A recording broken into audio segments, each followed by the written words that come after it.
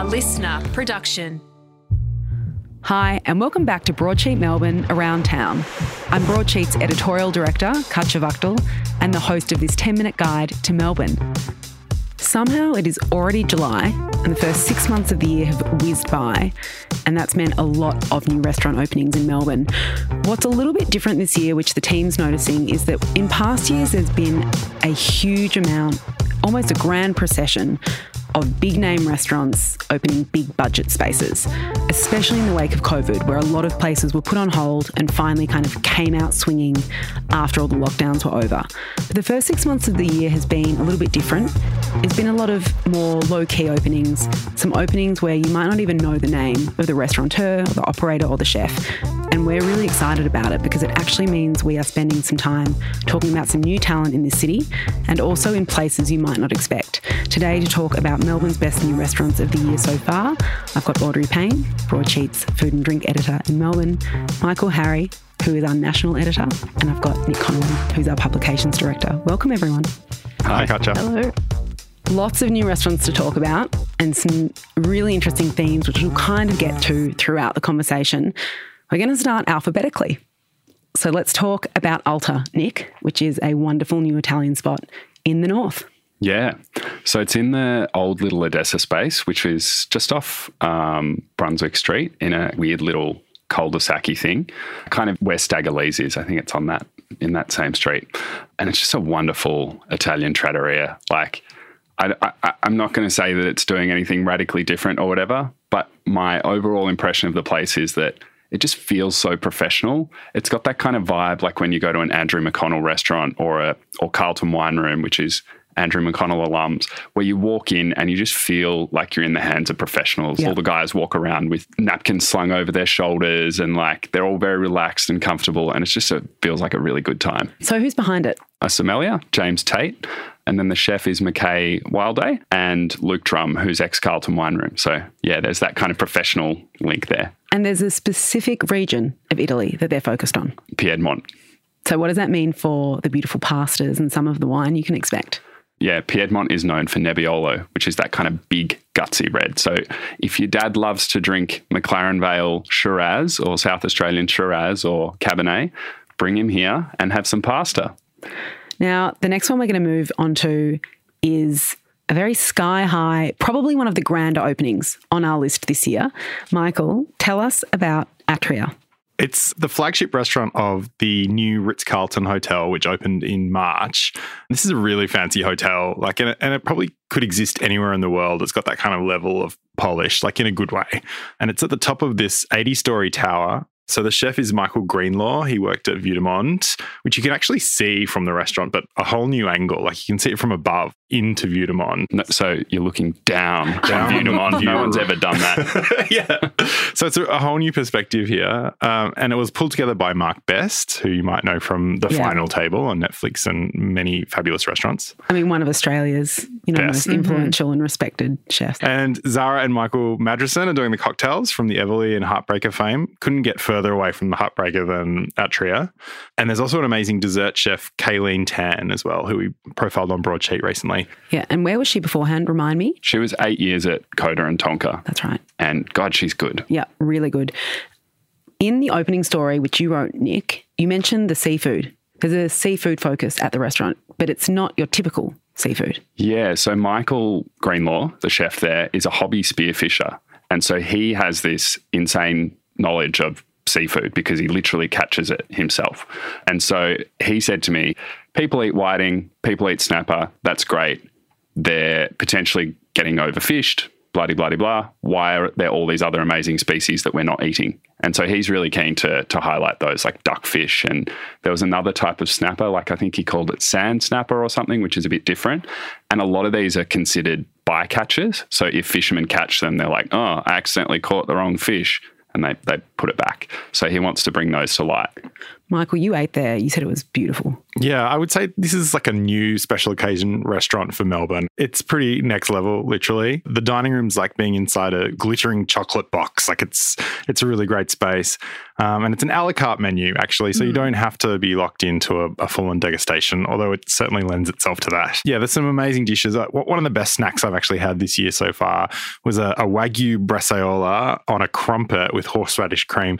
This crumpet was like a cupcake. Like it was really beautiful and delicious. The wallaby fur as well. They're not calling it fur on the menu, but it basically is, right? Right. So yeah, that's another one that Michael's really proud of. So it's like a fur type broth made of wallaby, and it's got lots of fresh native herbs and stuff in it. So it's almost like an Aussie take on fur. I'm stuck on cupcake crumpet.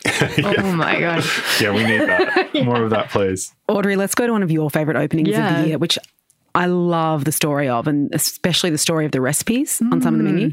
Let's talk about Thai Barn, also in the CBD. Yeah, so Thai Barn is on the top end of Bourke Street, where there are, I don't even know how many Thai restaurants up there. There's like a real movement or hub. Yeah, it's a Thai restaurant hub, and it's run by these two ladies. So Gerarda is the owner, and then Saifon is the chef, and both of them are from Isan originally. Gerarda's family had a boat noodle store, and they ran that for 30 years. So she grew up around that and has learnt the recipes from her parents and brought them to Melbourne. And it's actually really exciting because her first restaurant is also named Thai Barn. It's in Williamstown.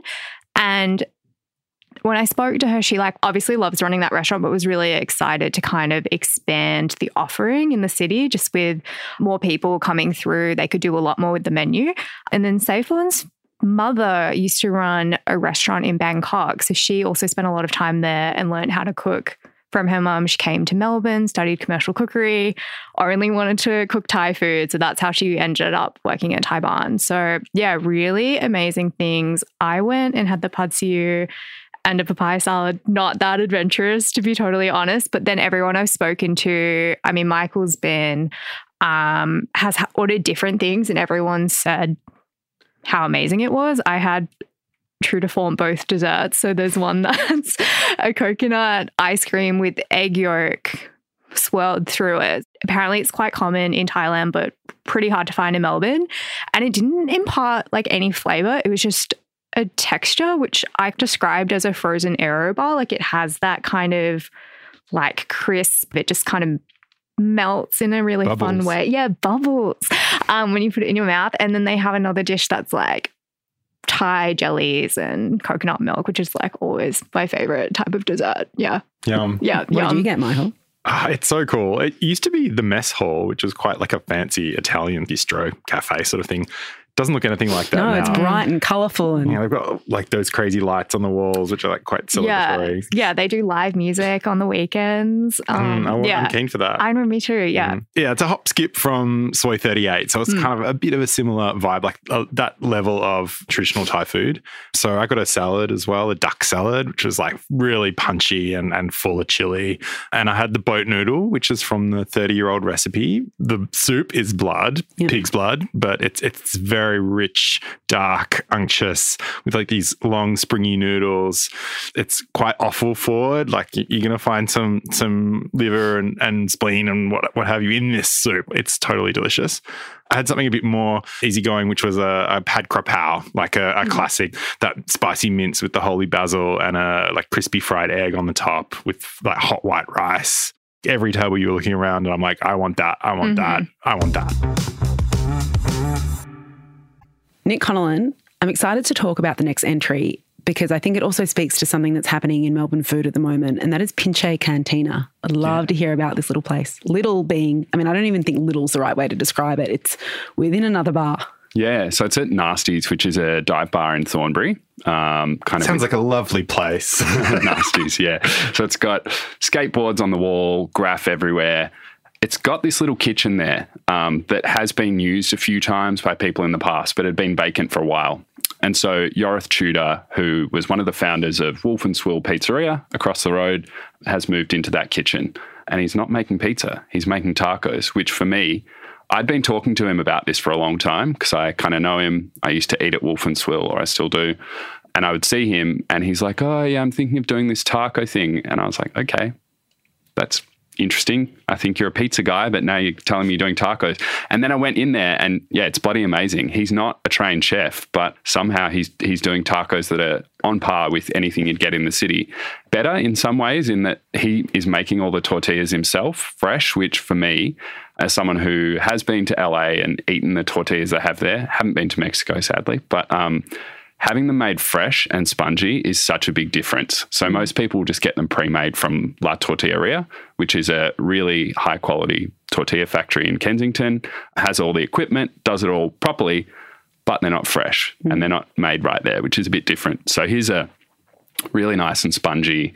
They're really pliable. They hold their shape really well, and everything he puts on them is delicious. So he's doing a lot of smoked meats and stuff in his smoker, which is in the alleyway. And then the real killer thing on the menu that people kind of might not choose, but which they should, and this was me, was potato tacos. And he calls them tacos dorados, but Aussies might know it more so as taquitos, those deep fried rolled tubes that you used to get at Taco Bill and places like that.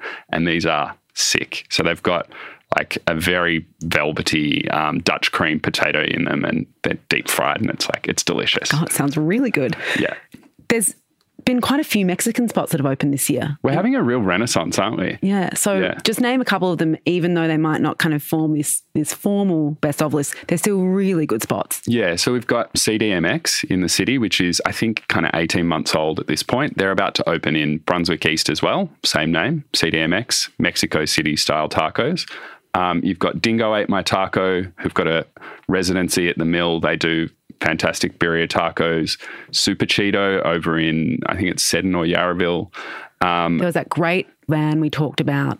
Tacos LA. Which I tried to find, and he was like, sorry, gone overseas for a bit. I'll be back soon. I was like, oh, okay. So yeah, Tacos LA kind of cruises around St Kilda and Bayside.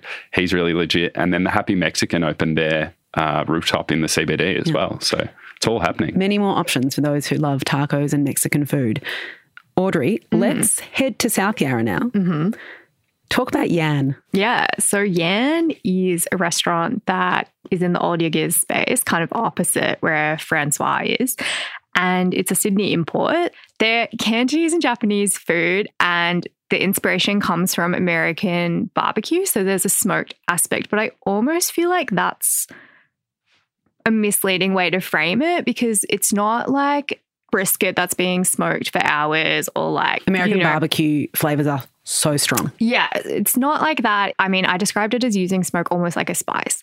So there's just little touches of it throughout dishes, and it's never the whole dish. It'll be in a component. So, in a sauce, or just used to finish off a piece of protein. You were really impressed at the time with kind of the nuance of some of these dishes. Yeah, because I was a little worried I was gonna like come out smelling like I'd been at a bonfire or something, but it's not like that at all. It's super nuanced, and they're starting to put smoke into some of their cocktails. So I think that's slowly being rolled out. But yeah, smoked whiskey drinks and things like that. Also, I would be remiss not to ask you about that dessert you loved as well. I'm so glad you asked. There's a Hong Kong milk tea inspired layer cake that is also a riff on a tiramisu.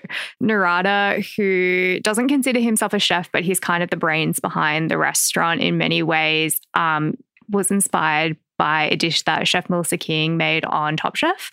So it's a riff on that. It is a layer cake with boba on top, and I think it's a reason to visit the restaurant. But I am a very dessert person. You're revealing yourself to be a dessert. I know. I just think that they're just so beautiful. That's all we've got time for today. There have been that many incredible new openings in the city. We are going to get to the second half of our best restaurants of the year so far list on Monday.